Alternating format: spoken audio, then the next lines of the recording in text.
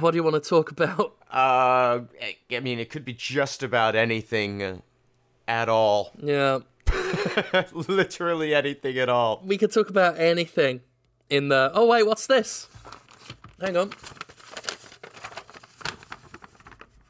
Oh, Dead Rising Endgame! Oh, I guess we could talk about that. I guess, yeah. I'll put away this contract How was that the gimmick? Why did I need paper to... I don't know what the paper I was rustling was representing in that moment. It's just activity, a flurry of activity. It was just something. It was just something to do. That's a metaphor for Dead Rising Endgame. Hell yeah. So they needed something for people to do. So they walked places. So listeners, you've waited a long time for this. Oh boy, yeah. The anticipation is, I mean, really, legitimately, thank you to everybody who like reached out and was like, are you dead? Because I do appreciate it. Clearly people like this podcast enough to the point where it was almost daily that I was getting people asking. So thanks, you can stop now. Yeah. Unfortunately, the bad news is it's not like you were waiting all this time for a new spin-off Doctors, for the movie boys to reconvene for something good. Right. It's not like you've sat there thinking, oh, I can't wait for them to talk about Doom Annihilation, which I am sure will be amazing based on the trailer. Yeah, that one's going to be great and well worth the wait for that one. But instead, you've waited all this time for Dead Rising Endgame, a film I have watched. I honestly don't even have things to say about it. A film I have watched 3 times and successfully managed to forget the special guest star twice. Yeah, I said before we hit record, I said, like, as I was watching it, for every second of information that was going into my head, a previous second was leaving it. So the movie just went through me. I play a game called Oxygen Not Included, and one of the big aspects of that game is maintaining pressure in between gases. Yeah. You know, and gases have different weights, and so you can manipulate to move gases through areas and things like that. And Dead Rising Endgame, it achieves a perfect sort of equilibrium where it just passes right through smoothly and leaves nothing behind. Yeah, for the purposes of this, it's the worst film. Like, you've waited for the worst film because it's not good, but it's nowhere near bad enough. Yeah, it's not bad enough to be remarkable. Yeah, at least the first one, at least Dead Rising Watchtower, tried for comedy. Mm-hmm. And had, what's his face? Who was it who played Frank West in that? He's Ribley Robley. Yeah. Rob Riggle. Rob Riggle. At least it had something we could latch onto and talk. This one barely even had zombies. This one was every cliche in the corporate conspiracy storyline chain. Mm-hmm. The hotshot renegade journalist with the bosses who don't want to print the story, and the defector from the company who wants to help out, or does he? And the other defector from the company who is riding along with things until he realizes that it's gotten out of hand and he can use it as an opportunity to seize control himself. Yeah, the guy who is the corrupt corporate executive for whom the corporation's corruption has gone too far. But it's really just a means to an end for him to achieve. Yeah. Yes, yeah. The loose cannon one who is gung ho about it is in it. The woman one who hasn't been given a personality because that would take effort. Which woman one? Oh, sorry, the women ones who have no personality. Sorry about that. It is so dry and by the numbers. Yeah. That's it. It is like, just imagine a film you've seen about a corrupt corporate conspiracy. There's like 100. It is all of those and none of them. If the company that made those paint by number oil, kits where you can go home and paint a landscape, did one about zombie movies, it would be the poster that was never actually printed and only published digitally for this movie. You see, I hesitate to even say it's zombie movie cliches. There aren't enough zombies for that. Like, when zombies happen, absolutely. It's just cliche trash. But it's more, they went for action film. Well, I mean, if you look at Day of the Dead, zombie stuff barely exists in that, except as, things like, Bub, and then ultimately the breakdown that happens. True, but at least the zombie, or at least the situation surrounding the zombies, are used to drive home a narrative point. Sure. Here, they seem to be there as an obligation. Because the film is called Dead Rising, they had to have zombies, because they really want to just tell a fucking, like, Bourne conspiracy, or something like a Mission Impossible style action film. I think you're right, and I hadn't realized that the filmmakers, they're trying to communicate that from go. Like, the very first actual shot of this film is just an illustration of, this is just going to be some bullshit. Yeah. Right? Because it starts with that, this little zombie girl thing and what happens there, which we'll get to in just a few minutes, because Lord knows how much preamble could we possibly need for this dog shit.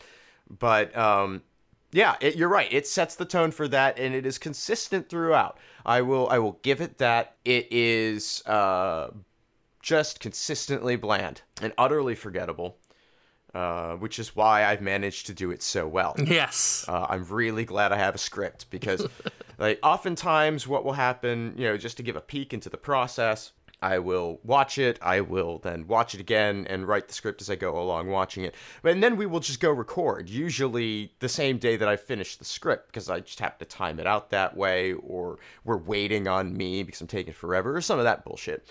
But here, now, we've had like a full week gap. Yeah. Or more since I wrote this. Yeah, we were going to do this last week, but, one of the reasons why this has been delayed is that I've got so many projects on. Yeah. Oh, yeah. And I'm in the same position. We just couldn't get it together. Yeah. So, I'm going to let Jim take all the responsibility for why it's been, like, 4 months since we put an episode out. But I am just as much to blame. I will say this. I anticipate the next one being sooner. Because I can't wait to watch Doom Annihilation. Oh, is that already available on digital? I saw it on Amazon. Oh, well, fuck. And I was tempted to watch it, before we even had it earmarked for a podcast, but I managed to resist. I can't wait. There's actually a lot of stuff for us to get to right now. Quite a lot, yeah. Did we do Detective Pikachu? Not yet. We haven't done Detective Pikachu yet. Yeah, we haven't even done that. I'm looking forward to seeing that from actually looking forward to seeing that perspective. We got Angry Birds 2, which I've watched the first, opening sequence of it, and I'm not angry yet.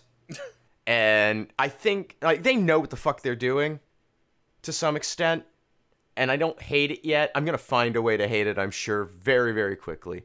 But I'm excited to do that. The Uwe Boll documentary, Fuck You All. Oh, yeah. It came out late last year, and I watched that, and that is, that's a thing. I think there are things we could talk about in terms of framing and perspective of a documentary in relation to that film. It is interesting. So yeah, there's cool stuff that we could be doing, and so I'm much more motivated to do those things than I was to do Dead Rising Endgame. That's for damn sure.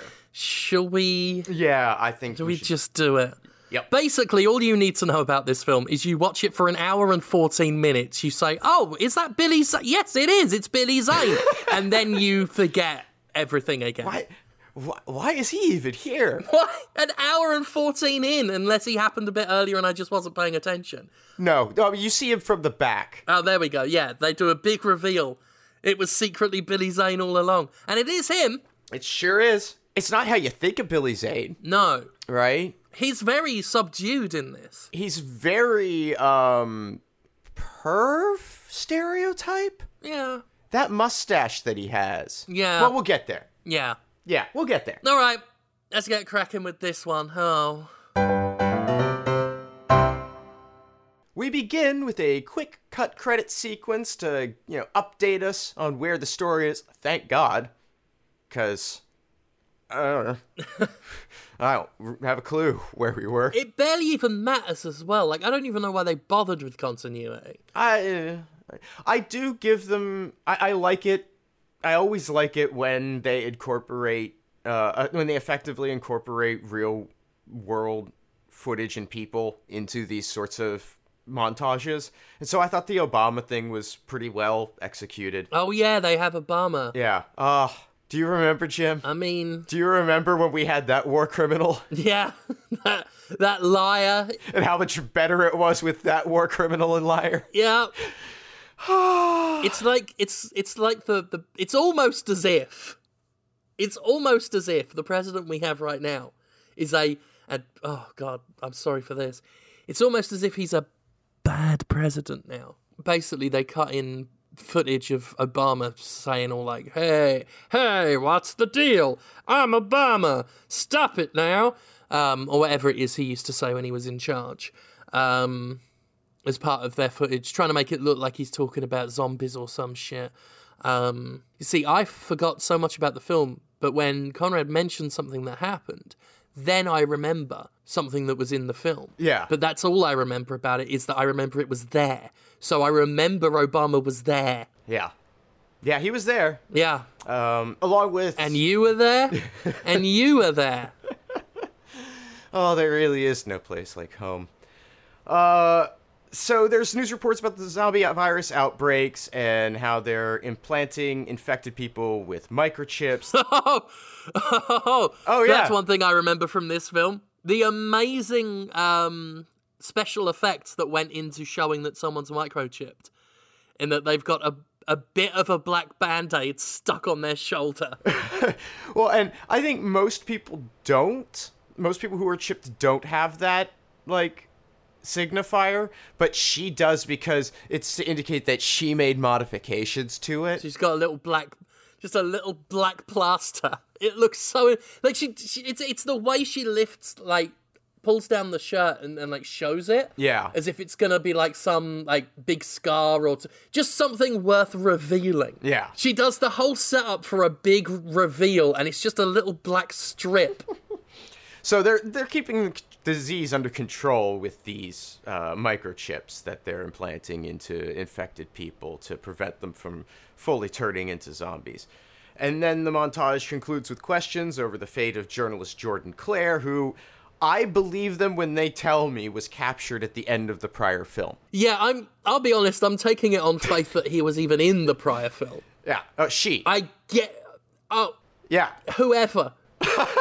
Well, but there you go. I can't even remember. Yeah. Yeah, I couldn't even remember the gender, what they look like. The fact that they had a name. I'm glad you've confirmed that for me. Oh, well, we're going to talk about names. We are so going to talk about names because that is a thing in this fucking movie. It's going to sound to the listener like I haven't watched this. I have. Yeah. I've watched this film, and we watched Dead Rising Watchtower. Oh, that was so long ago now, though. I mean, that's been... Oh, that was 1,000 years. Yeah. But I feel like I remember Dead Rising Watchtower more than I remember Endgame. Well, because I could remember scenes where Rob Riggle is being interviewed on television. He was kind of funny. Yes, I remember, he was doing his thing. Yeah, the Riggle. Yep. So, 2 years following the outbreak in the East Mission quarantine zone, a little girl finds a croquet ball on the street, and then she gets hit by a big truck because she's a zombie. Oh yeah, that did happen. That's this movie in a nutshell. That was probably the best thing this film did.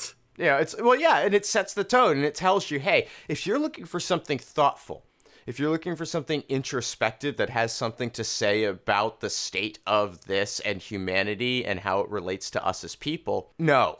We're going to run that zombie girl over in the truck. It also says, quite frankly, if you're expecting zombies in this film.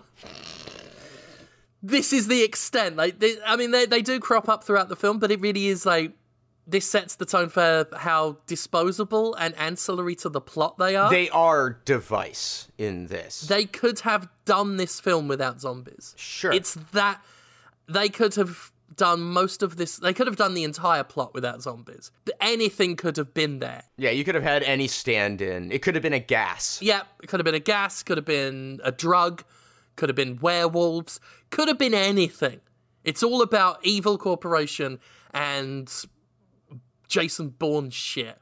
I've never watched the Bourne films. I don't know if they're about corporate conspiracies, but it feels right to say it. Government conspiracies. There's some corporate overlap there. I mean, it's basically the same thing. Yeah. It's like this film is trying to be all of those kind of action thrillers, and it's not got much action. But it has neither action nor thrills. No thrills, yep. I tell you what it's more like. It's less like an action thriller, and it's more like a dump coming out of a butt. This truck is being driven by soldiers, and they're transporting a bunch of people in chains that have duct tape on their mouth. This seems very on the level. Cut to Chase Carter, journalist, with a terrified man who apparently has something Chase wants, and they're cowering behind this burned-out car, while Chase is communicating with a pair of women in a van, feeding them video from a camera. This is going to be the first time I point this out, not the last, but I just want to set sort of the bench for how early this is so you can sort of play along with us. We do not know the names of these women. We've not been told the names of these women. I mean, to be fair to the film, to be fair to the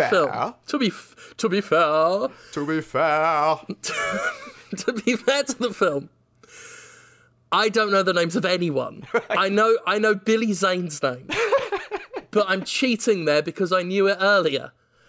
Everything else, I don't remember the name of. So I guess they thought it wasn't important because no one would care. And that's the only credit I'll give them, because otherwise you're completely right. We don't know these people. Right. So Chase is here to report on some kidnapped hostages who are in the military truck. So this is not on the level. Cool. Got verification. But we need proof. So he sneaks into the garage that the truck enters so he can get it all on film, leaving his, informant behind. And inside, he films, his name's General Lyons, but he's the guy who does the Allstate ads. Yeah. The very sort of confident, comforting, serious. He played the president in, like, the early seasons of 24. I think he may have been in Dead Rising Watchtower as well, maybe? I think he probably was, and I think I probably called him General Allstate then, too, but I'm going to continue to do so now. So General Allstate is meeting with a group of smugglers, admonishing them for not being subtle enough with their kidnappings. So, okay, now here bad stuff's happening. Intrigue! And he's not supposed to be here, which is evidenced by one of the ladies in the van hacking his personal schedule and finding out that he's supposed to be in Washington, D.C. all week. She's a hacker. That's what we call character development. I love her character arc. Yeah. Of becoming a hack, of being revealed to be a hacker. Well, she hacks one computer, and then she hacks a different computer. How's that for progression? Well, she hacked herself at one point. Oh, God! She hacked herself with a black Band-Aid! Yeah. So the head of the smugglers complains about having to move these people around, but General Allstate says that Afterlife is coming soon, and they won't need to do that anymore. Ooh, intrigue. So as it occurs to the smuggler that the end of this arrangement might wind up to be a problem for him, as you can see it sort of dawning on the character, this guy's not a bad actor, by the way. Like, he does fine with the most disgusting, sleazy asshole thing. Probably not necessarily a hard role, but he's got the look for it. He's trying. Yeah, he's making an effort. I don't want to shit on everybody involved in this process. And actually, all things considered, I do think the actors are doing the best they can with what they have. I mean, that's part of what makes this such an unbearable film to watch for these purposes, is no one was especially bad. Nah, They're all fine. they're all fine. Everything here just has a veneer of mediocrity. Yeah, I hate it. I hate that they were fine. Why couldn't one of them be awful? So they're interrupted by a goon that brings in Chase's informant, and he's all like suspicious and, weird about having been there. And General Allstate points out that the guy's seen him, so he's got to die. So he gets his throat slit. You said shit. You said shit. That would have made the film way more interesting. Well, it's interesting too because the next sentence. If the man from Allstate said, "Get down on the floor, I'm going to do a dump on your neck," that would be amazing. Well, and this results in Chase being discovered somehow in some way that I missed because who really gives a shit? And see, that's the interesting thing is about the way I had the script written. Slit and shit are right above each other in the text. So I think I jumped down a bit there. I think what I vaguely recall watching it and thinking, because the women tell him to get out once the throat gets slit. Mm-hmm. The women say, "Get out of there now," and I remember thinking, but that's what he was here to see. They haven't spotted him yet. Right, that's the evidence. They only spot him after she tells him to go and he tries to go. Yeah. It's like, up until that point, keep filming the thing you're there for. If he just stayed there and been quiet, waited for them to leave. It came across. Yeah. It came across like Hackerwoman was like, the shady people we're here to do shady things have done something shady. This is too shady. Get the fuck out. Like, what's the point of that? So Chase is chased, and he hides in a room where it seems the smugglers have been disposing of zombie corpses. And they're not all dead yet, because one of them's shambling around, and Chase has to pin it down with a chair to keep it from making enough noise to reveal his position to the smugglers before stabbing it through the head with the same chair. Cool. Yeah. Environmental object use. It's just like the video game. I remember the video game from video games. And if anyone's forgotten about it, we'll see some Dead Rising 3 later on in the film. That won't be long now. Back on the streets, Chase is chased some more until he ducks into an alley. And there he encounters another zombie and must kill it with a pipe he tears from the wall, forcing it onto the broken end to hold it in place and then clubbing it over the head to finish the job. He then reunites with the women in the car, who, again, I will note, their names have not been said now 12 minutes into the film. But one of them is very mad at Chase for having put himself at risk. Cut to the UBN News Network, where Chase is showing the video of the smuggler being killed to some editors, but the lawyers shut him down, claiming that the story has to be airtight or the military will fuck them up. Now, deepfakes weren't a thing when this film was made. How air-fucking-tight do you need this general watching a man be killed by criminals? He wasn't holding his birth certificate when he did it. and a copy of today's newspaper. His editor also gives him shit for not knowing the whole story, which, okay, sure. What's the context of this man's throat being slit in a shitty warehouse? And he points out that the military will just disappear Chase the way they did Jordan. Ooh, spooky. More intrigue. You see, I'd have led with that. Yeah. I'd have led with that other than the bullshit. And even his friends, one of whom we learn is named Sandra in a scene, not this scene, but like another scene that's coming up pretty soon. She thinks he needs to get his shit together and is being too reckless. Moving to a bar, Chase blames himself for Jordan's abduction, while talking with the other woman, whose name we haven't been told yet, comparing the situation to the Iran-Contra affair, which I will note did not have video evidence to support it. Yeah, but it did have a Wikipedia page that the people writing this script had seen once. The woman tells Chase he needs to get back out there and get his evidence. Get his evidence! He's got it! He's got evidence! In the bathroom, he's approached by a weird dude who tells him he's in danger and knows about afterlife. He introduces himself as George, a former Phenotrans executive who was not suspicious at all. But we got his name at least. We did, however, get his name. We got George's name. His name. His name. An operative word. His. His. We got his name. His name immediately. Straight away. We need to know that. Yes. And there is a reason why we got the name of the woman whose name we got. By the way, there is a very, once you sort of see where the story goes, the direction it takes, then we learn things about the characters. There's a reason why we know who Sandra is, too. This other woman... Who cares?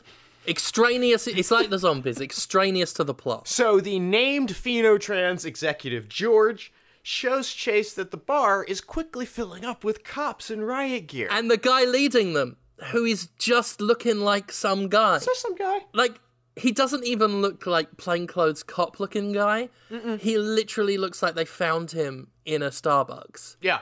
Yeah. And the thing is, like, this is supposed to be the Bourne bad guy character, right? Yeah. He's supposed to be the ruthless hunter who will stop at nothing.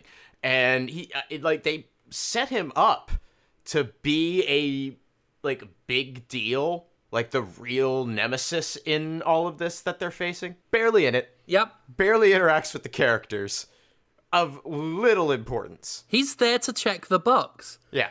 He's there to check the box of things in action thrillers what we have seen. Yep. There's gotta be that dude. The guy working under the big bad. Mm-hmm. Who does all the chasing, the dragon character. Who's sort of swarthy, but sort of sexy? Yeah. And let's not give him what we could call a costume. I mean, he's got a costume insofar as he's wearing clothes. And I don't know why I'm this hung up on it. But his clothes are so unassuming. He's wearing clothes that this person, this actor would not wear in real life. Because it's just so dull. He could be a history teacher for all I know. Mm-hmm, mm-hmm, mm-hmm. Yeah, the only thing that separates that jacket, making him a history professor, is tweed. Yeah. That's it. He looks like a background extra. Mm-hmm. And for some reason, out of everything with this film that I've mostly forgotten, as you reminded me he existed... He stuck with you. Yeah. I'd totally forgotten he was there until you just mentioned him. But the moment you did... You know his whole arc. Yeah, my brain went, remember how annoyed you were that he was... wearing just some guy clothes. So I'm freshly irritated that the leader of these spec ops, or whatever you want to call them, who are in their full riot gear, was just a guy. At least give him like a cool suit or something. Or like leathers or something. Doesn't have to be a uniform. Doesn't have to be a flamboyant costume. But make him look like a guy. Something distinctive that's going to draw your eye to him if he's supposed to be an important character. Yes. Yeah. Just nice clothes. Not just some clothes. What? He is such a just some guy. Uh-huh. What a fucking prick. Yeah. So, Chase and George attempt to sneak out the door, leaving, by the way, the woman, his partner, not trying to warn her or alert her, or she is not important. Nope. She's the sister of the protagonist in Hatred. She's Ms. Not Important. Did we watch Hatred? Is that a thing? It's a video game. Oh, okay. The protagonist's name is not important. Okay, I remembered the game. I just didn't think that anybody had any reason to ever talk about that game because it was just so fucking pointless. I'm gonna say that's why the joke bombed, and not because it wasn't good. Oh, okay. Yeah, that works. It'll keep me going. So they get spotted trying to leave the bar. They get chased again. Up the stairs of a hotel, out to a fire escape, and up to a roof. And as they're running, we get teased about what afterlife is. And it's described as the logical conclusion of the Watchtower project. Oh, and can I just briefly ask you, this little chase that happens, it does lead them to a rooftop, doesn't it? It does. Of course it fucking does. Carry on. Yep. But I honestly don't know what it means past the rooftop, because the next sentence in my script is they eventually reach a car and escape.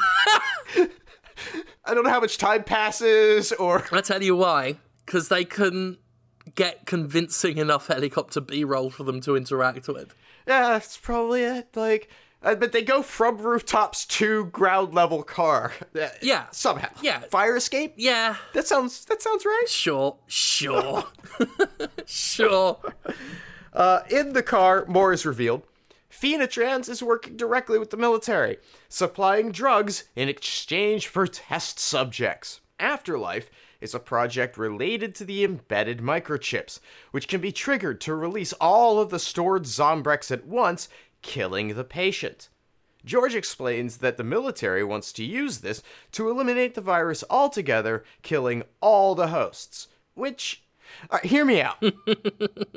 That doesn't sound like it actually solves the problem, because that operates under the assumption that the military believes that they have successfully, contained and or chipped every possible infected vector, right? Yeah. And as I'm sure there are a few other zombies wandering around out there that easily start another outbreak and we're off to the races again. Yeah. It's not like we see many, though. No, we don't see many. But you would, this just doesn't, this seems like it's just going to kill a lot of people. It's a little extreme. It's a bit extreme.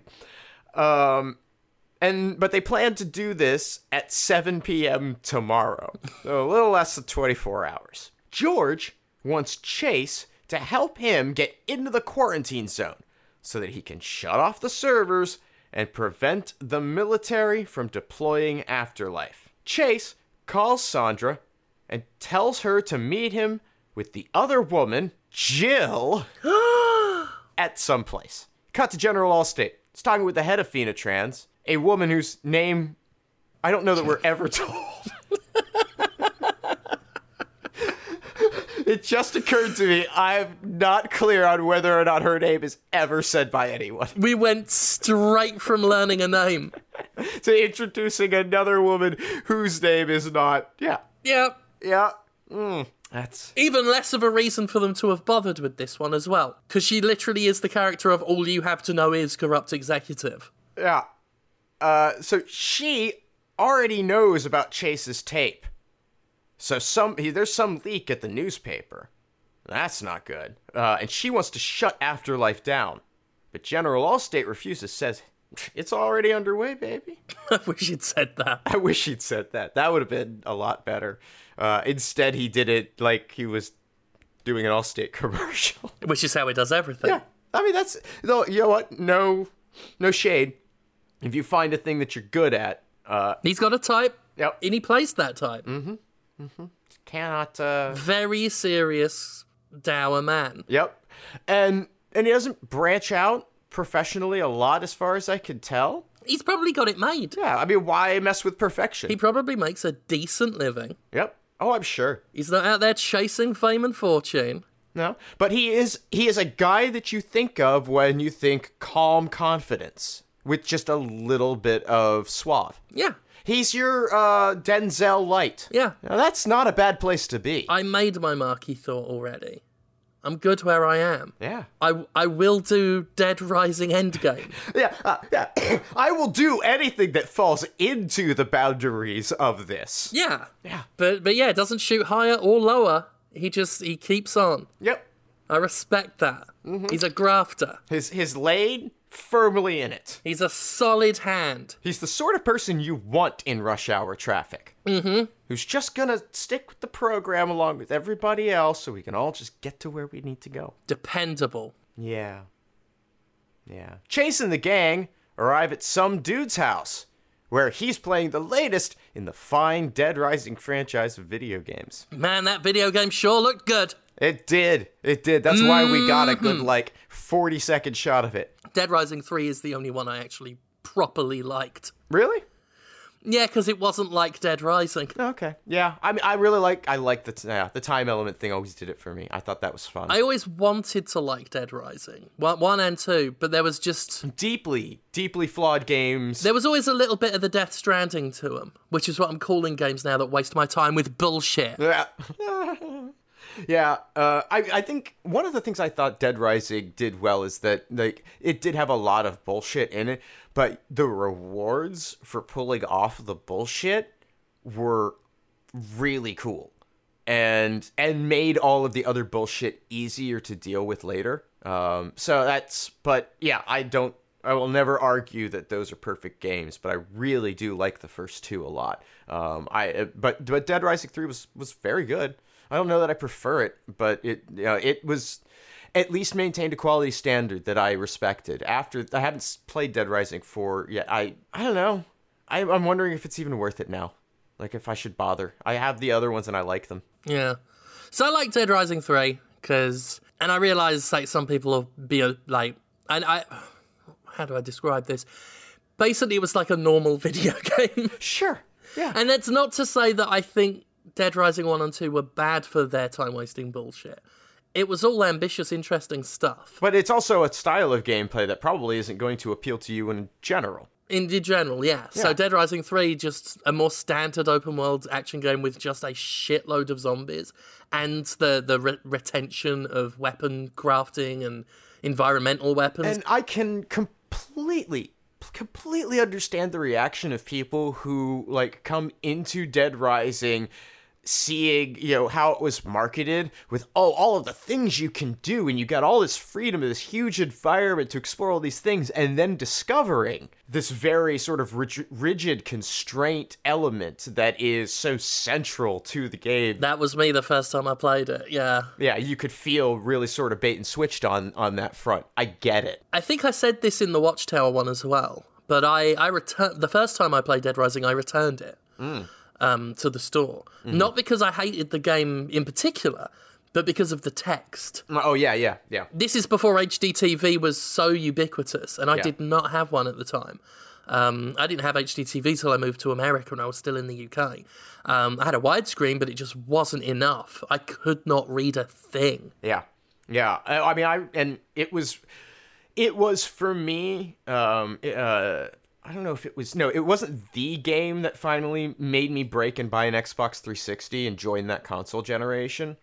But it absolutely was, when I bought the 360, the game I bought in addition to the other games that I was... Like BioShock. I was like, all right, this is the line. I've got to play BioShock now. So I got a 360 for BioShock, but I sure as fuck made sure I also bought a copy of Dead Rising. Because the general concept, and I really didn't know that much about the time element at that point either.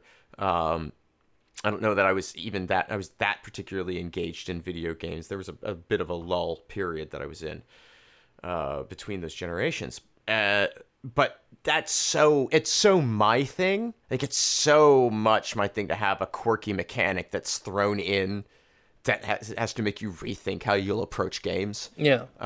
That I fell in love with it. It's one of those ones I always wanted to like, but the way it happened just... But yeah. And it doesn't always work. Like, there are games that try similar things and have failed abysmally at it. So it's a tricky line to walk, and I think it more or less does it well if you're into that kind of thing. It has so many other problems too that they're flawed games. I like the first two a lot. Wouldn't begrudge anybody. Not feeling the same way there though. That makes total sense to me.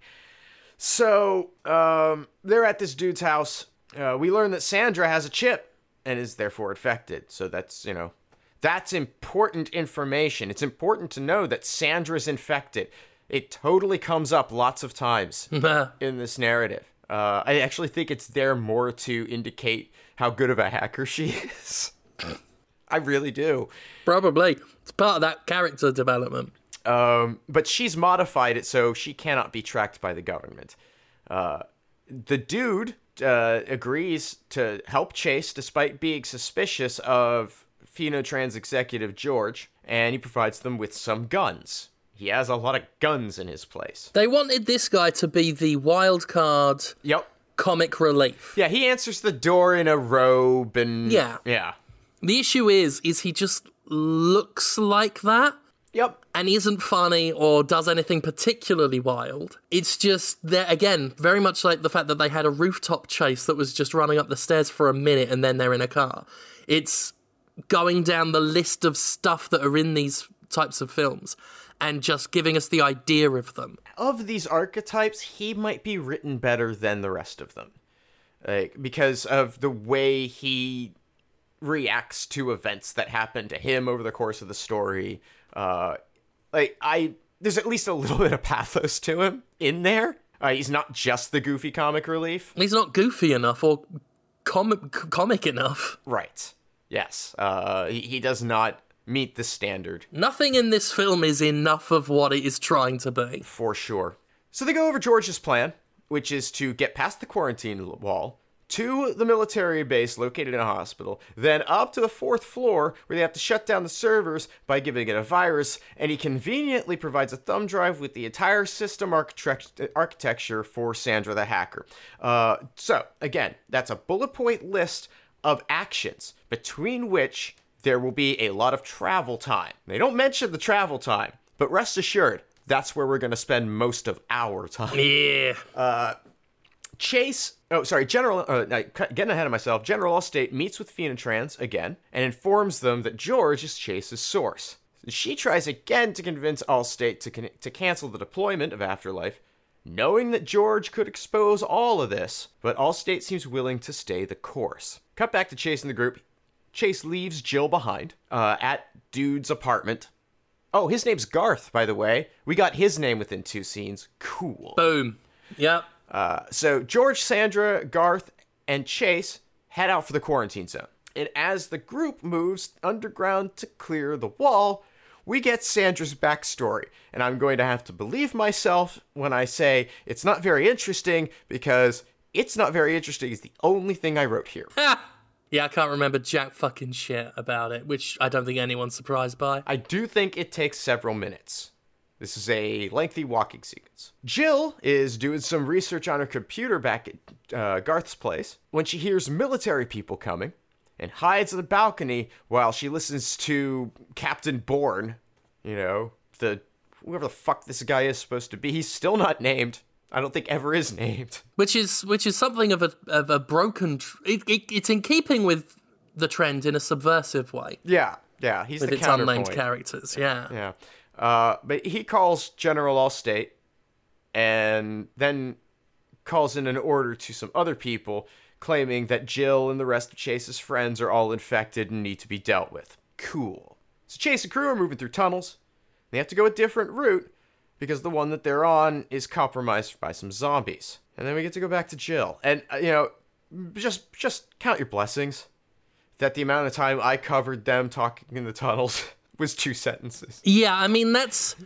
One benefit we have here is there are long stretches of nothing happening that even though it's awful for us to watch, we can get through pretty quick on a podcast. Yeah, it just sort of skate by, and it's mostly there to give excuses for time passing to get back to other characters and set up their intrigue.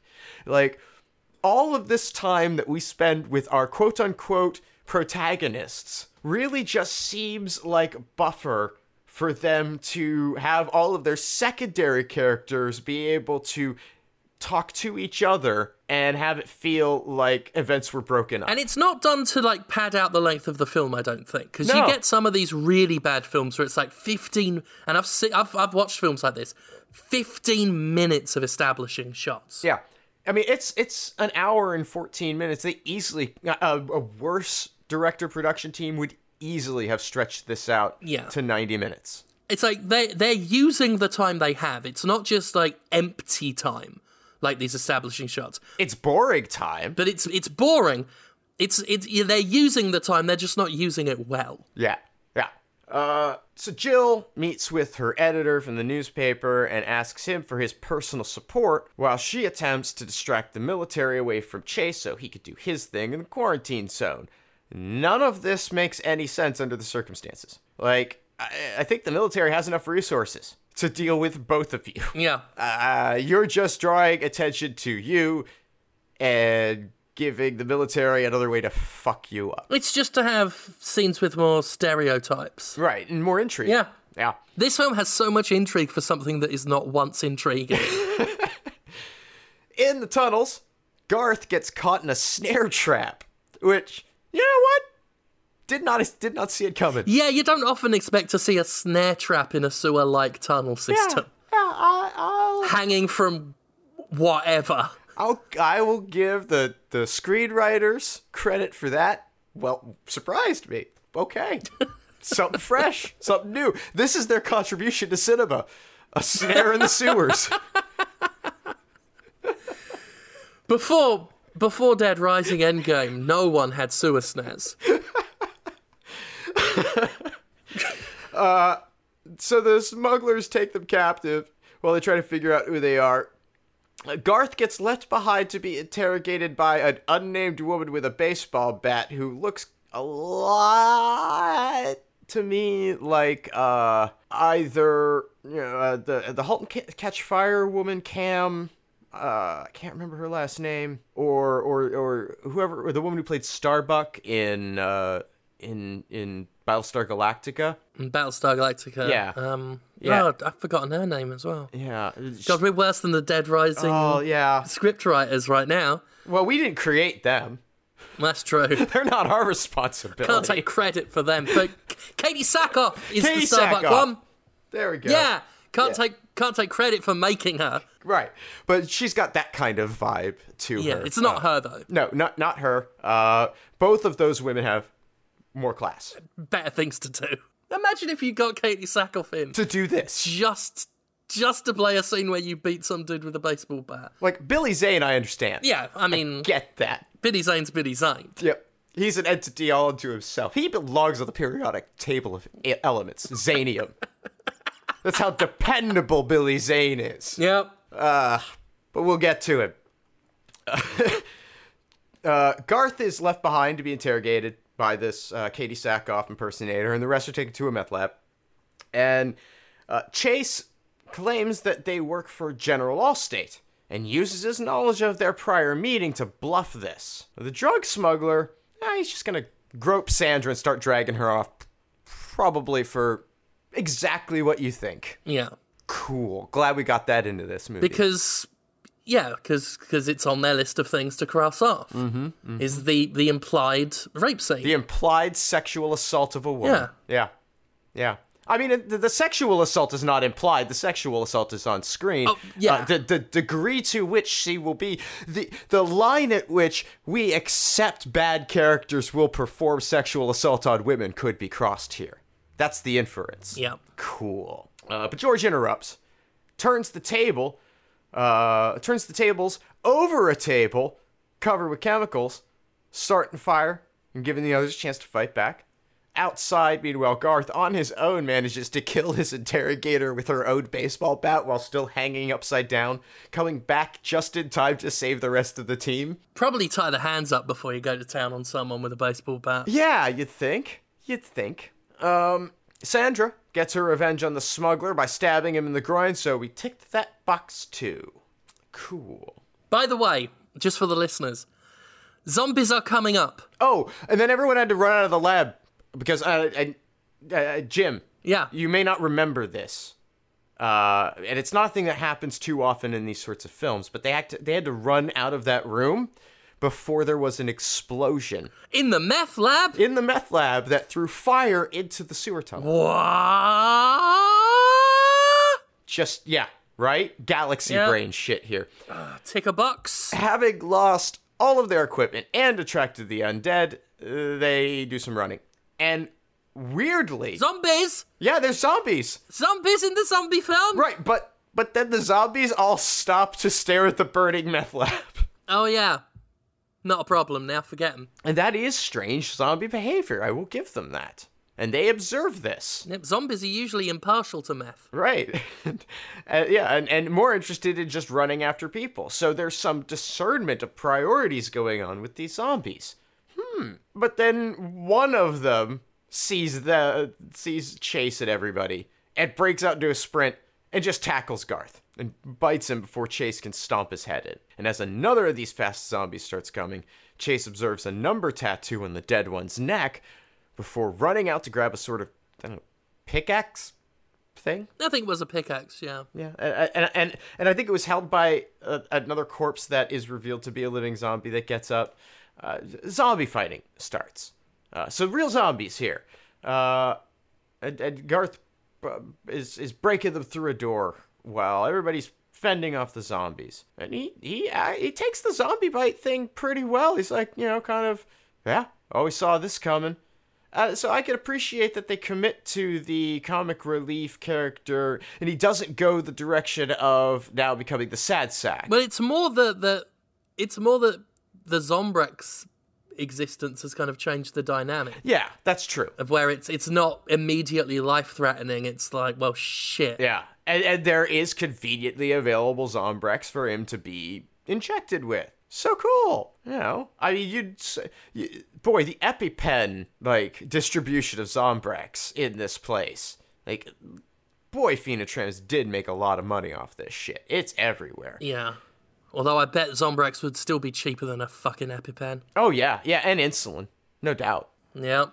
Reflecting on the fast zombies, Chase points out that the tattoo suggests that this isn't some kind of natural evolution, and everybody turns to look to George for an explanation. And he claims he knew nothing about it and starts breaking down emotionally over the situation. After a bit of infighting that, again, I cannot bother to go into more detail on. It's just there.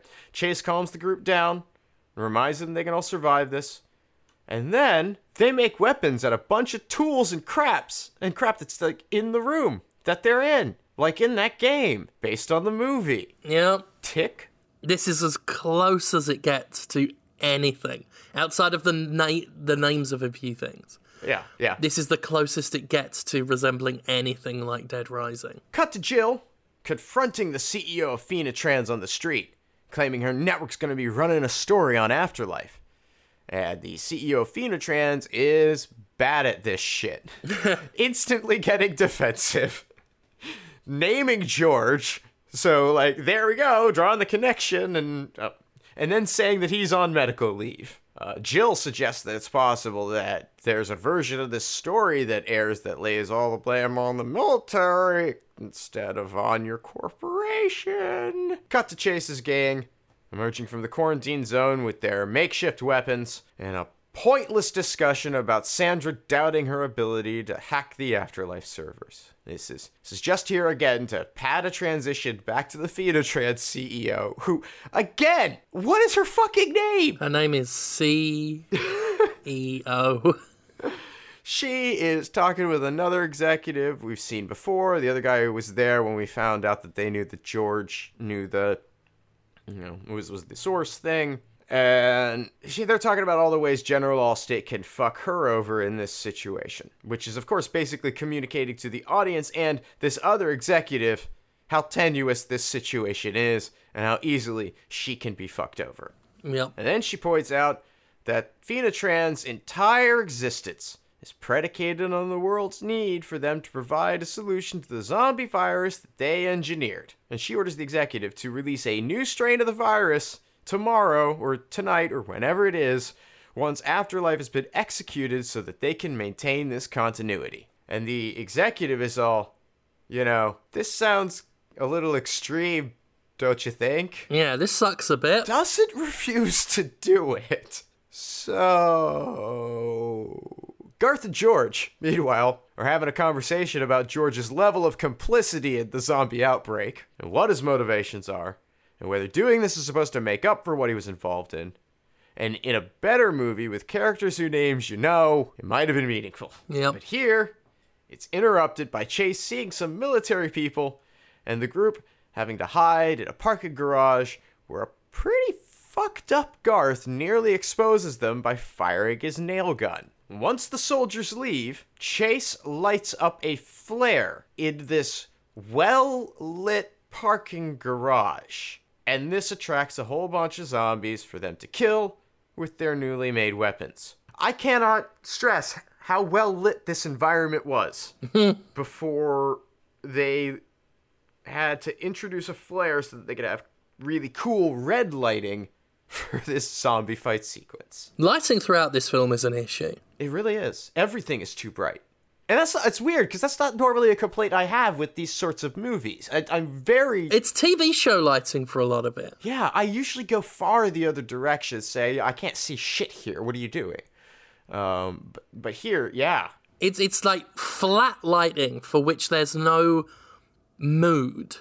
And that's another reason why this film is so boring, is there's no atmosphere to it. Mm-hmm. It's all flat lighting, and again, they're all playing at intrigue, but it's not shot in an interesting way. Cameras just point at what needs to be pointed at. It's just, yeah, the whole thing is just this flat dud tone. It would have been good if at this point one of the actors farted in another actor's mouth. Well, we get something close. That would have been something cool. We get something close. Garth gets tackled in this fight sequence, but the zombie that's tackled him suddenly decides not to attack him further after smelling him.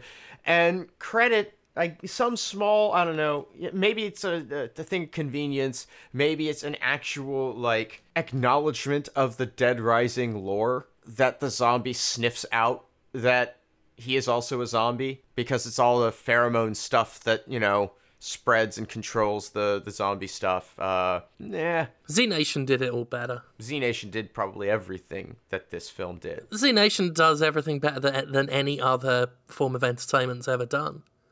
Z Nation is the pinnacle of human media. Congratulations, humanity. I think it would have been good if the zombie had farted in his mouth. I think that would have been good. That would have been better. That would have been better.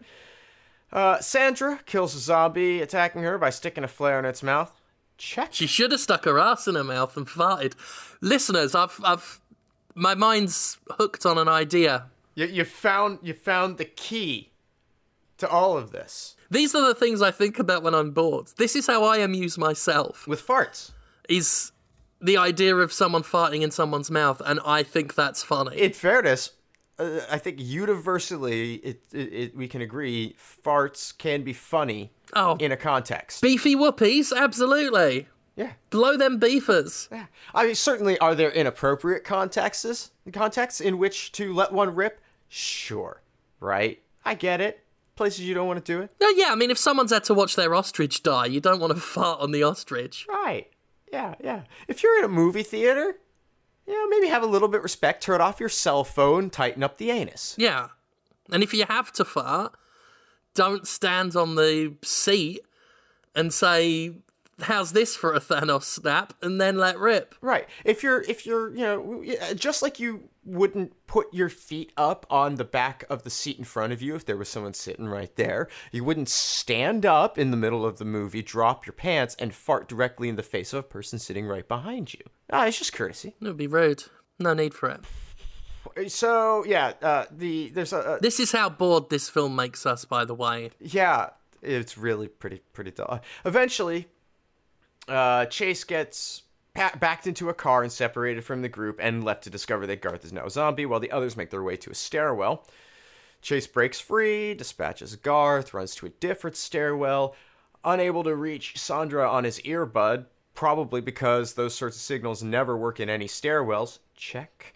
He heads up into a building, and a lot of wandering follows, broken up by a couple of zombies being killed and Chase being chased by more zombies. This is the most zombie-heavy sequence of the film, so if you wanted your zombies, it's in this 15 minutes. There's an escalator fight that actually manages to do something with the space. Yeah, the escalator fight wasn't, it's the only bit of the film where the action had, felt like it had some action. And it's interesting, too, because normally if this scene were done in another film, a better film, the escalators would be functioning, and there'd be a little more dynamic movement in it. But I actually think it's better that it doesn't, right? It makes sense, better sense tonally, that the escalators would all be... They'd have fucked it up. Yeah, and yes. They'd have fucked it up. It's one thing too far.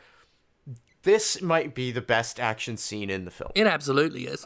Just when it looks like Chase is screwed, there are some gunshots, and the zombies around him start dying, and oh my god, it's Jordan, the only female character in this film who was named from the moment we saw her.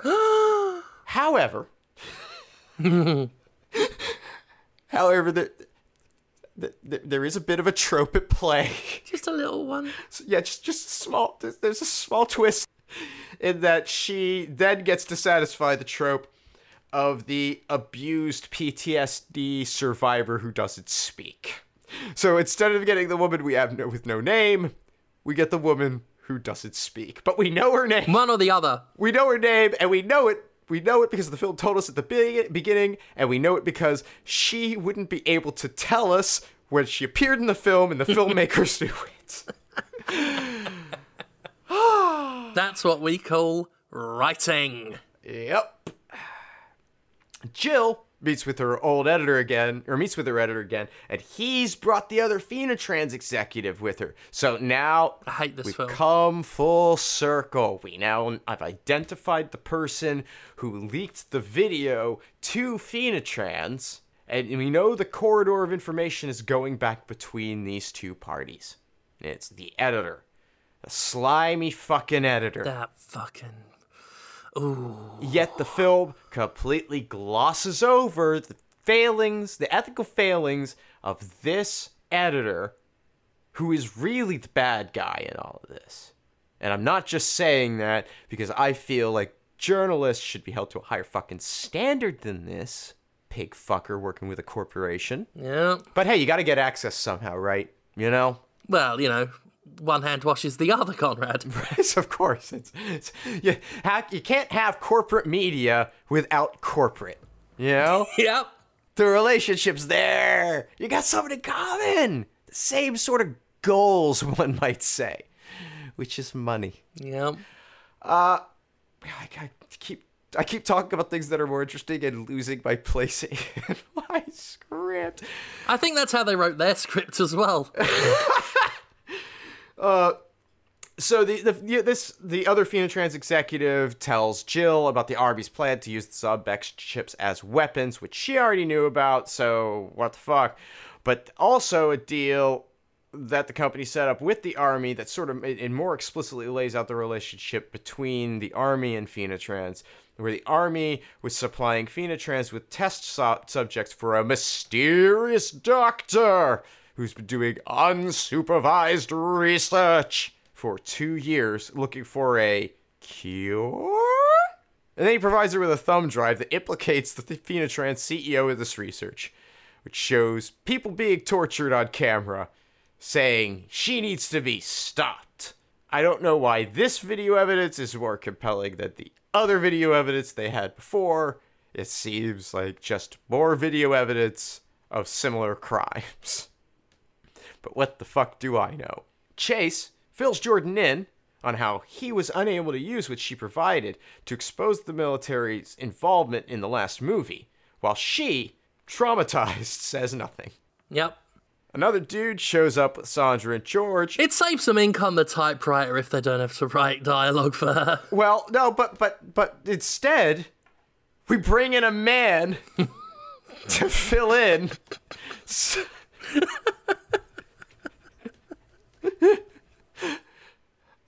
I have been, and this is, I didn't realize that this was going to affect my, and a lot of this, I should explain a lot of this elucidation on how these are all specifically women and things. These are things that I've realized now at the very beginning of the, going over the script in my head, and I'm now completely observing how frequently and bad it is going through. Well, I think you're on some SJW bullshit. Well, like a liberal arts student, that you expect women to have names and voices. In the time... Both sometimes you want. In the time between writing this script and doing this recording, we had a full weekend where I had run out of current podcasts to listen to, and instead listened to about 6 hours of the Bechdel Cast, which is a podcast where women try to use the Bechdel Cast, which is if a film, they define it as a film having a conversation between two named female characters which does not discuss a man in it, as a springboard to larger discussions about female representation in film. That's what the show is. It has Jamie Loftus and I feel bad because I'm now not remembering the other woman who hosts it, but it's very, very good.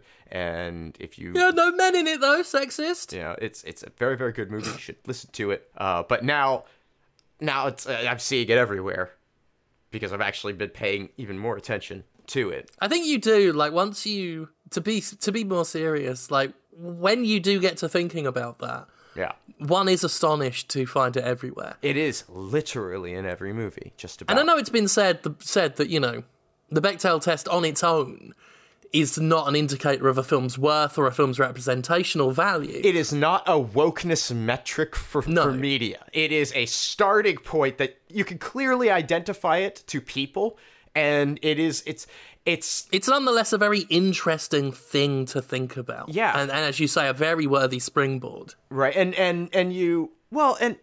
it's the Mandela effect, right? To some degree. Like, we've gone through life just sort of seeing all of this all the time and not really realizing that this is the way it is. You know, but the fucking second someone shows you how Berenstain is spelled, and you're like, oh shit, it's always been this way. And now you can't unsee it. So yeah, listen to the Bechdel cast, even though it is a podcast that is primarily supported by corporate media and so forth. Great people doing it.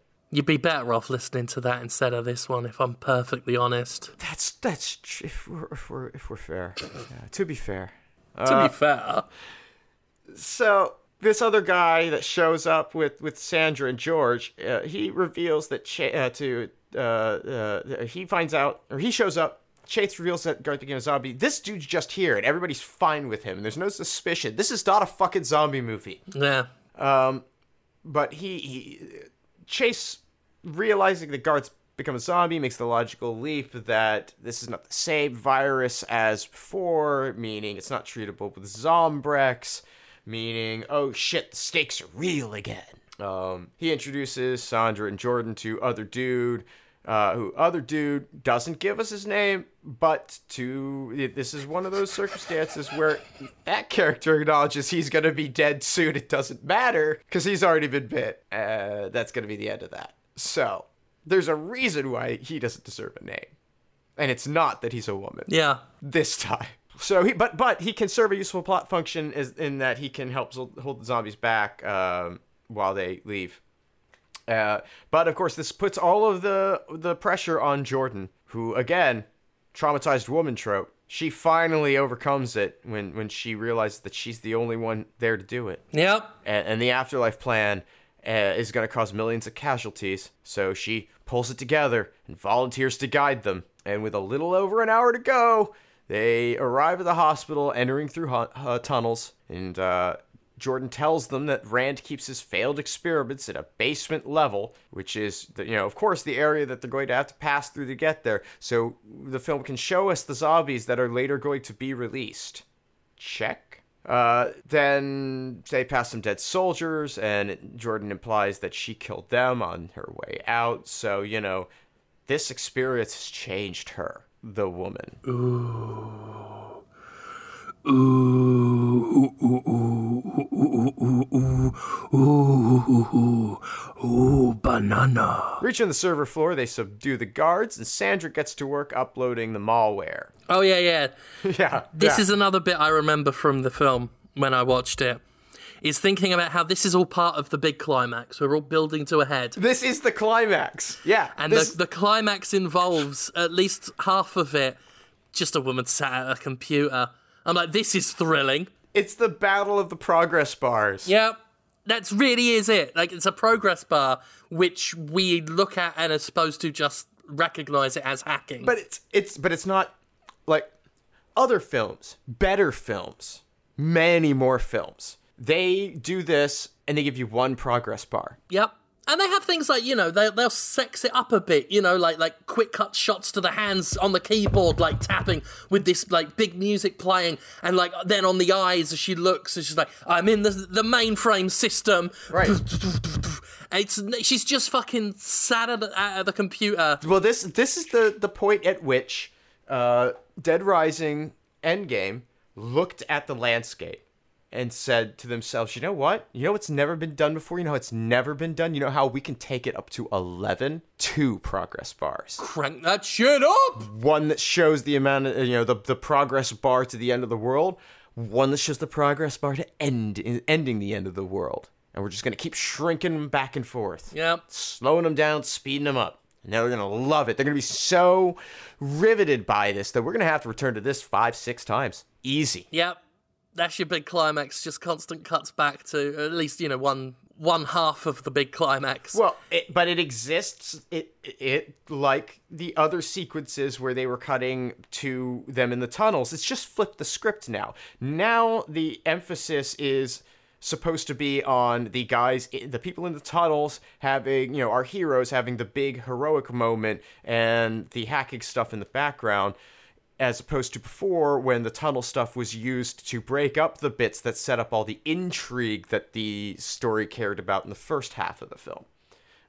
It's nothing's changing, it's just turned around. Do you remember that big end, the big culminating moments in Lord of the Rings, The Return of the King? Nope, didn't watch it.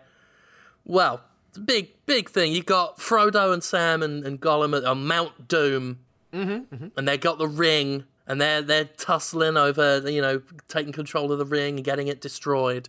And then you've got that Gandalf and Aragorn and everyone in a big battle against Sauron's forces. And then you see Bilbo sat at a computer with 2 fucking progress bars going. And it just cut between all 3, and I could barely keep my head on straight as I followed all 3 exciting strands.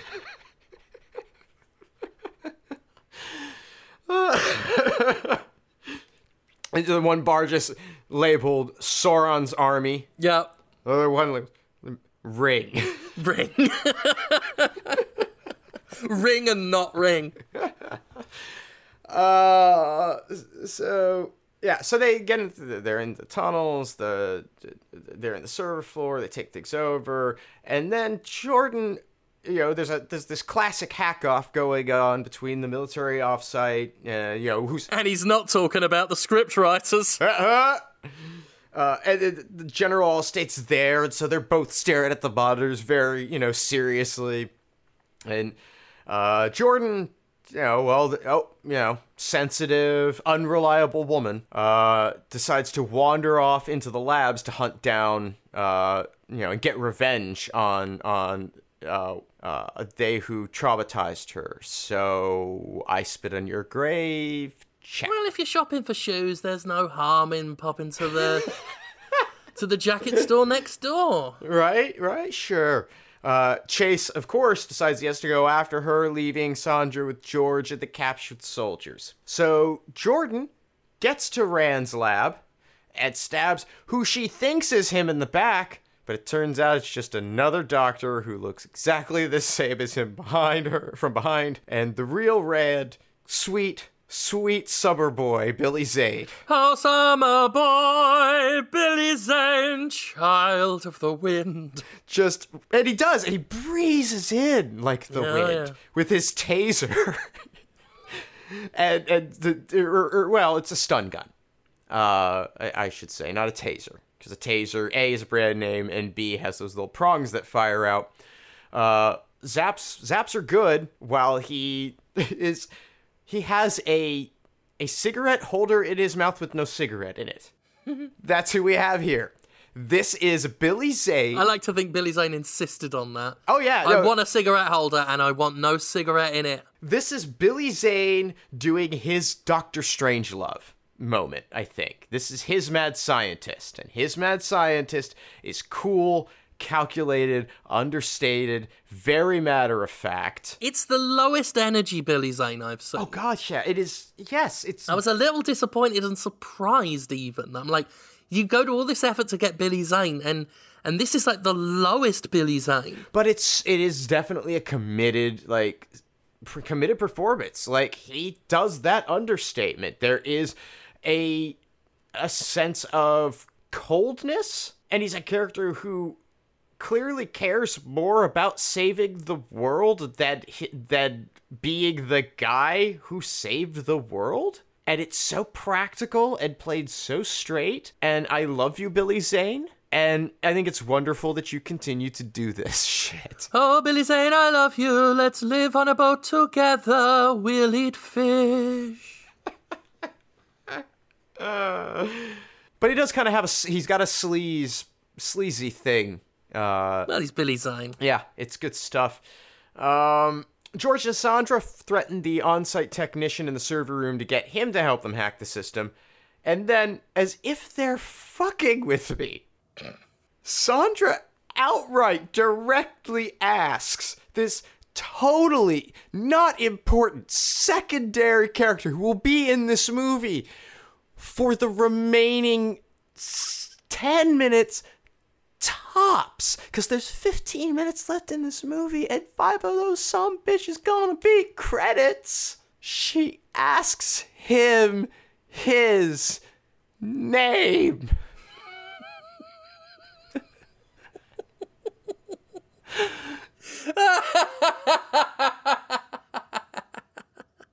Like,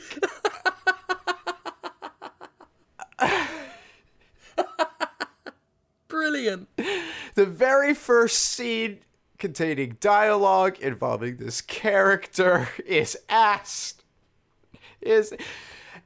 okay, so this is, and here is where now I get to do the little bit of analysis that allows me to explain why the screenwriters can just be ignorant and bad and not willfully malicious in all of this. Because the structure of the narrative is clearly such that all of the characters that are, for the most part, the characters that are in scenes with these other characters know each other, or are on a first-name basis with each other, and don't feel the need to say those characters' names prior to the introduction of some other new character who does not already know them. There is from a writer's point of view who is strictly interested in getting the story out, a line of logic that explains why it is not important to have these characters' names involved until they are relevant. It is bad, it is shitty, it is dumb, and I don't care that it's not willfully malicious. No, I mean, I never imagined genuine malice here. Right. It's just... But it's so clear an example of utterly... of how the structure of writing and the perspective of, I'm going to assume white guys writing. I'm just going to, and that's... Oh, I think you're opening yourself up to look mighty foolish there. Yeah, and it's a risk that I'm willing to take under the circumstances. But I think that this is it's very clearly a case of just white guys writing. And yeah, okay, this makes sense, sure. And just going until... this is what we have. And we reach a point of inflection where there's this irony that's so clearly visible if you've been paying attention to this repetitive thread that's been charted throughout the entire film. So there you go. There's your lesson, your moral of this story. Where was I? Oh, yeah, so they get him to hack the system. With Sandra able to circumvent the... Oh, I didn't, by the way, bother to keep his name in here. It's fine. I think I just call him the tech going forward. I don't think our listeners are on the edge of their seats thinking, they, well, what's he called? Yeah, but they did ask him his name. You know what? So that's justice. Yeah. Although it's not, because he's also a character of color. Well, then. So now I'm the asshole. Now, yeah. Or maybe, Yep. maybe the film didn't say his name. Like, they just ask his name and then they cut. That could be. Let's go with that. That would make sense. It's not like anyone's gonna check. Nobody's gonna check. No one cares. So Rand injects Jordan with something. You just wait. You go on the SoundCloud version of this. There'll be a timestamp around here. Yep. I checked. His name is. No one but you cares, sunshine. The hack off continues with the military now having gained the upper hand again, and then Chase reaches Rand's lab and holds Rand at gunpoint. And this is Zane's big scene. This is really it. Like, yeah, it's brilliant. You know, he got a little chance to play with the space for a couple minutes earlier, you know, and just sort of work in there by himself. But now this is... We really are putting Zane up on a pedestal. I bet in real life, he didn't give a fuck. I'm sure that is. I'm to sure that us- there's a very good likelihood, but But to us, he approached this with the same level of commitment and serious that he did Titanic. Like, yes.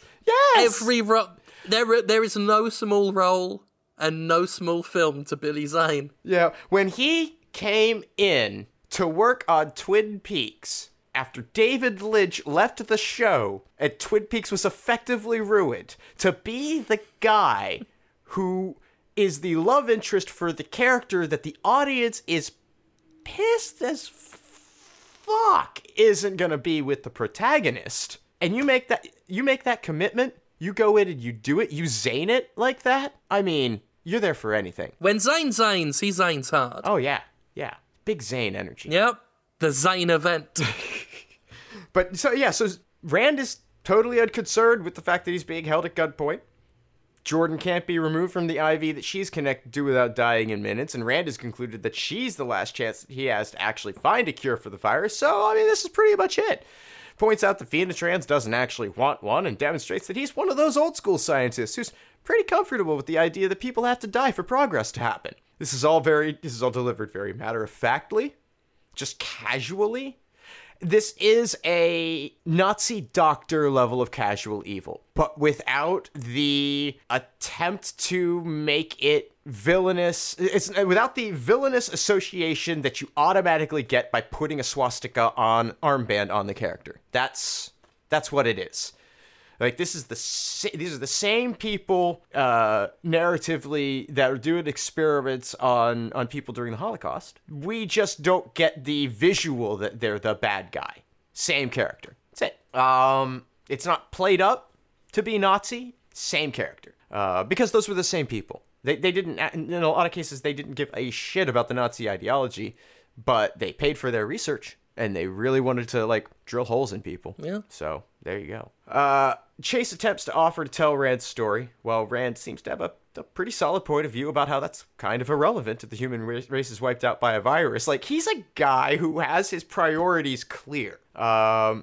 Chase counters this by pointing out that the military will destroy the base and Rand's research will be lost unless Rand helps get them out, or unless they get out of here, and he's not going anywhere without her. And he'll get the research out for them, and it'll all be good, and he can save the world. And at that point, she starts convulsing, and Rand reveals that what he's actually doing here is trying to kill her, because if she survives, then humanity might be able to survive, and then says that the cool thing about this virus is that its victims can't die, and that's cryptic and weird. Thank you, Billy Zane, for being the cryptic, weird thing that's keeping me interested in this movie. But unfortunately, we have to go back to the other people. The Bottle of the Progress bars rages on, and it's still on it. We realize it's still on this shit. This is important because we got to get back to realize that George isn't there anymore. Now you see, it's more about showing the absence.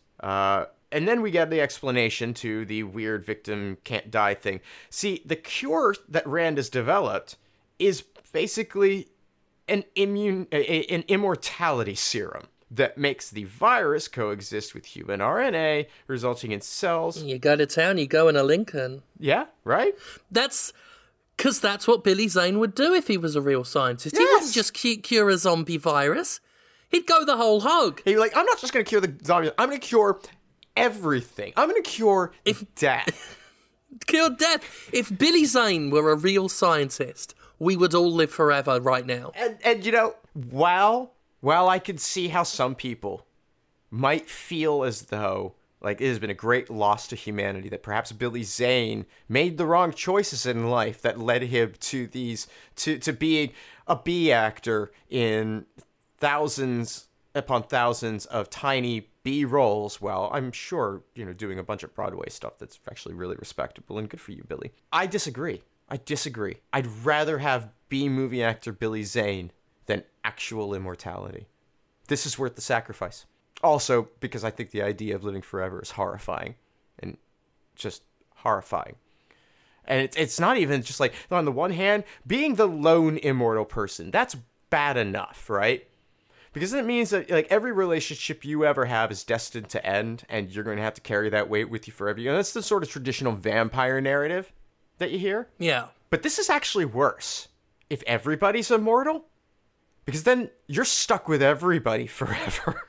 I mean, I would hate to be immortal. You wouldn't want to be born in the Highlands of Scotland over 400 years ago? No. I've been a little bit distracted because I was trying to find that Crypt Keeper movie that he was in. Oh, it's Demon Knight.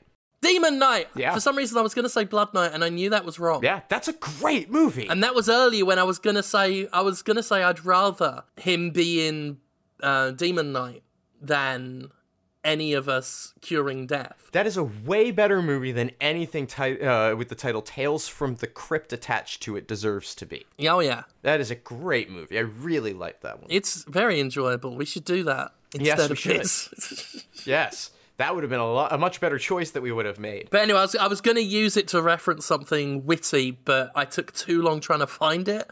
So the moment's long past, but it's worth remembering that Demon Knight exists as a film. Yes. It had a good soundtrack, too. Everything about it was on point. Yeah, really tapped into the zeitgeist of the moment. One of Billy Zane's finest roles as well. And yet, if I'm not remembering correctly, a total disaster, like, critically. Oh, no doubt. And at the box office. Yeah. So Jordan starts, is dying there, and to test the effectiveness, he's trying to kill her in every way he can, so that, if she lives through whatever he could throw at her, then hey, the cure works. I mean, it does. There is a logic to it. It does make some kind of sense. It's bad sense, but it makes it. Chase calls him crazy, which it's lovely understated Zane. Just a very, casual, nod. Just he knows. He knows he's fucking nuts. Great. Just then, George enters the room, shoots Rand in the back. Goodbye, Billy Zane. Your character died like he lived. Very casually. Yeah. And then George picks up the virus sample, revealing that this was really all just about the money for him. Check. He attempts to shoot Chase before fleeing to escape. Sandra helps Chase identify the antidote so that he can treat Jordan. So she's doing some extra hacking on the side, moonlighting during the Progress Bar War, and then demands a toolbox from the soldier for reasons unknown. Meanwhile, George, as you would expect in every zombie movie that has ever used this trope before, where the bad guy reveals himself to be a bad guy traitor and then releases all of the zombies to kill the rest of the characters. George does that. Surprise. And then Todd insists that oh, that's right. I did put his name down. The guy, the tech. His name's Todd. Well, there we go. There you go. So, sorry, Todd. Your sin's absolved. Yeah, I feel better. I forgive you. Thank you, other white male. Yep. That's all you need. You've got the approval of another white guy, so everything's fine. Everything's fine. So Todd insists they leave while Sandra digs the Zombrex chip out of her neck, giving him the opportunity to take her gun, but he's actually not a bad dude. And he seems way more concerned with saving her than one might expect under the circumstances, and defends the server room with his life while she tries to complete the hack, saying we need to go the whole way. Yep. Which she ultimately does, just in time for Todd to get overwhelmed. Goodbye, Todd. We barely knew ye, but at least we knew ye fucking name. Yeah. Also, for that, the incidental character sacrifice, I check $1 on that. Yep, I'll take that too. Yep. The zombies arrive at Rand's lab, and Chase has a big medical equipment zombie fight sequence, including one of the worst cleaver cut transitions I've ever seen in a film. He pulls the cleaver out of one zombie and then turns and, puts it into the head of another, and it's supposed to be a single shot and look really cool, and the camera turns as he pulls the cleaver way out of frame. It has a good solid second for somebody to hand him, for him to move his arm down on his own. Somebody take the cleaver from his hand, and he move his arm down. He didn't just drop it, though. someone took the other cleaver from the prop Yeah. cleaver from him because there's too much time that passes. The cleaver came from the director's kitchen. He didn't want it on the floor. The camera pans over and reaches. The head of the prop zombie that he is hitting, that he's moving his hand towards, gets hit.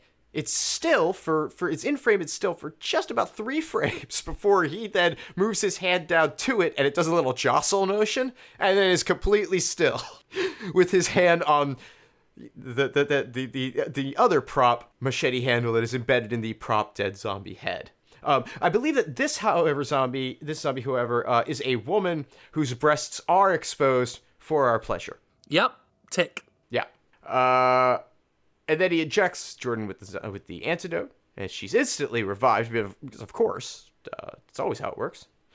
They head to the roof where Chuck is waiting with his helicopter. Hey, we got our character transition, right? We got our character crossover. Last time, we got the one everyone likes for some reason, and in this one we got the one everyone should like but doesn't for other reasons. Why don't people like Chuck? He's a nice guy. He's got a kid. He cares about his kid. Yeah. What's wrong with Chuck? Screw him. Sandra gets there first, followed by Chase and Jordan with zombies in hot pursuit. And I know in a lot of films, you see a lot of films, you watch a lot of films, and there's a helicopter, right? Yep. And they're bad guys. Sometimes even zombies up on a roof with a helicopter, with the rotor blades spinning, like real fast, like rotor blades spin. Mm-hmm. And something I always thought would be really interesting to see in a movie is if somebody were to use those spinning rotor blades that are in the scene. Okay, I think I know where you're going, but it's just too wild an idea. But I'm strapped in for this. Right? It's a little out there. Just hang in there with me. Yeah. 'Cause I've got a place I'm going with this. Okay. And then these zombies in the scene, and then they built a time machine and traveled back to the 1970s where George Romero did this in Dawn of the Dead.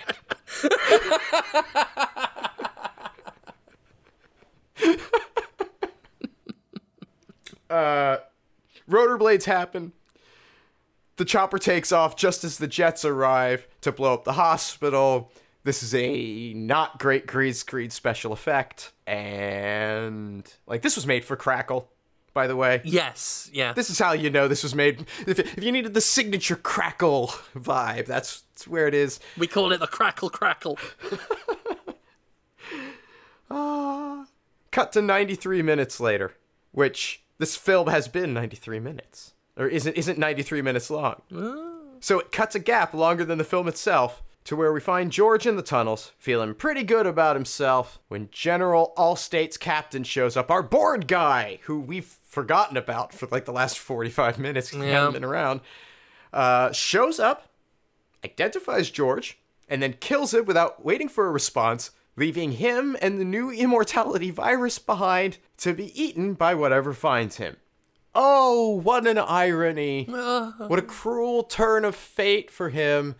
And the immortality virus that was so important and would save the world is going to lie forgotten. Check, please. No, that's yeah. Yeah. That's Dead Rising Endgame.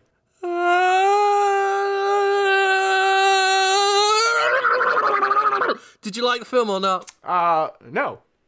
No, I didn't like it either. It's not bad enough to... It's only bad enough in the sense that it allows me to get angry that it's not more interesting. Yeah. In any direction, really. Like I said at the top, it's not good and it's not bad enough. Mm-hmm. It's so there. Everything... I couldn't even call it the bare minimum to be a film. Because there are entertainingly bad movies that do the bare minimum. Right. It's weird in that it goes above the barest minimum and yet still feels woefully insufficient in every department. You wouldn't call it cinema, I don't think. No, if I were to put on my Martin Scorsese hat, I wouldn't call it cinema. No. It is a thing that exists. It is... It's halfway between a film and a TV show. It's also it's also halfway between being self-aware and being completely clueless about itself. It knows it needs to have all of these things in its movie, or it's decided it has to have all of these things in its movie. It feels like it does, but it doesn't care enough to make them interesting in any way. No, I mean, that's it. Like, it's got some effort put into it. Yeah. It's got some budget behind it, but just some. Just like there is an amount, a nebulous, non-impressive amount. It's like something was applied. Like, it's like they just they just sanded it down. That's what it is. They just sanded down everything to a completely smooth surface. Even Billy Zane, who should be and has many times been even in a thing that is mediocre and bland, stands out, right? Like, Yeah. he will at least pop. He'll add some color into the proceedings, and even here we get nothing out of him. Yeah. He has been, and that's the character that they wanted, right? But they wanted everything smoothed out and just sort of very flat. Yeah, just basically ape a whole bunch of action thrillers in the least offensive possible way. Yeah.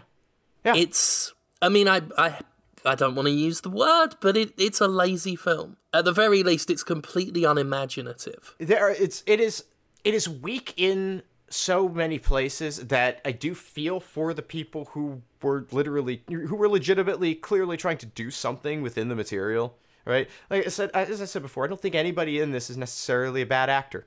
I think all of the performances are fine. The way the story is structured, it's reliant, it's seeming just intense desire to have this intrigue plot, big over, revelation thing, which I makes sense for Dead Rising, sure, because that is an aspect of the narrative. But I think where it doesn't, it's not conveyed, they're trying so hard to get it in that they can't. I don't know. It's just, Well, there's not one goddamn original thing in this film. That's what it comes down to. There's not one goddamn original thing. And that's fine up to a point, even. But if they did it well... Dead Rising is so much homage, just as a franchise, right? It is Dawn of the Dead. From its inception point is Dawn of the Dead. There's a fine line between homage and outright duplication. Right. And all they did was, watch a bunch of action thrillers and then replicate things in it that are in all those films, but not as good. And not necessarily give them the attention that they needed to No. Yeah. They put the things in there, but they didn't think about the other things that supported those elements in those movies and made them work. Yeah. They just put them in there. Yeah, it leads to every moment, every scene, every character, everything having a contextless feel to it. Right. It's like you said, they were up on a roof, then they're in a car. There may have been transitory shooting in between that, but the film is clipping through these sequences at such a pace to go down that checklist of things that they may as well not have. They may as well have just gone from the rooftop to the car. Yeah. In the way that you wrote it down. Yeah. Because we sure as shit didn't process the information. Because there's no information worth processing in this film. Certainly not enough to justify a near 2-hour fucking podcast on it. Oh, I actually haven't been looking at the time. I probably My timer says 1 hour 48. 1:48. Yeah. Okay. It'll probably be cut down a little after editing, but it's going to be fucking close. Oh dear. And we've got literally in an hour we're doing Boston's Favorite Son. Fuck yes, we are. Okay. I haven't stopped working. So then we need to figure out. We need to talk about what we're doing next time. Then I think we are in pretty clear agreement though. What needs to happen next? I cannot wait. Yeah. Oh god, Doom Annihilation. I realize I'm setting myself up for a fall here. Setting myself up to be disappointed, but I'm hoping this is such trash. It has all the potential in every direction. I mean, this is a wild card. It could be anything. It could be as bad as we hope, or it could be as bad as we fear. And it's the full spectrum. I can't wait. Yeah, it's gonna be good. We'll do that next. Probably won't be 4 months. No. We'll try and get in a lot quicker. I feel like there will be a little more of a sense of personal urgency towards doing this one. I'm absolutely on board. Yeah. We'll have a new one out tomorrow. We won't. We will listeners. not. No, it will be at least 2 weeks. Yeah. But God, I might watch it twice. Yeah. But yes. Anything you want to plug? I mean, you could come find me on Twitter. I'm at Conrad Zimmerman on there. I do a whole bunch of other podcasts. Of course, BoJack Horseman Fancast, which has been in a similar scheduling weirdness as this show, but I believe it's not something I can dedicate time to editing and working on. Our editor's been, real just in a busy place right now too. So that is being worked on. There should be something new there soon. Obviously, I'm now on Podquisition. If you haven't been listening to Podquisition, because I know that there are people who only listen to the spin-off Doctors and don't track everything else that's on the main feed. I'm on Podquisition now. You can come and hear me on that, and that's been a big, fun, good time. I think we're like 6 episodes in now, or 5 episodes in. Yeah. I'm loving it. Yeah, it's been great. Very, very apolitical, really focused on the games. Well, we really tell them if their favorite games are great or perfect. Yeah, that's it. That's exactly it. Ultimately, it's what people want from a video games podcast. Everything. Yeah. And nothing more. Yeah. You can find pins that I make that are pithy and in some cases mean. And I had an idea for one the other day, and I think I'm going to try and design that tonight after we do Boston's Favorite Son, because that's probably going to be a good idea. And I really need to make some more. But you can find those at pinfultruth.com, pinfultruth.com. And this show supported on Patreon by supporting the Jimquisition. So if you're not doing that, and you should be doing that, because I think there's actually going to be a lot more cool stuff being done that's a little more fun and experimental in the future. So that's a good place to put your money to make that happen, right? Am I right about that? That seems like a place. I mean, I don't know if I've got anything else cooking, but certainly... Lie to the people, man. Don't you know how this works? We're doing a motion picture. Well, you're... Well, I lied too big! I was literally having a conversation with someone the other day about how we have talked about doing some, like, TV stuff and have some ideas, and now you're just taking it... You're just escalating. So, great. I went too hard too quick. So anyway, doing a motion picture, it'll be out in time for the holidays. Yep. It's going to be a road movie. Yep.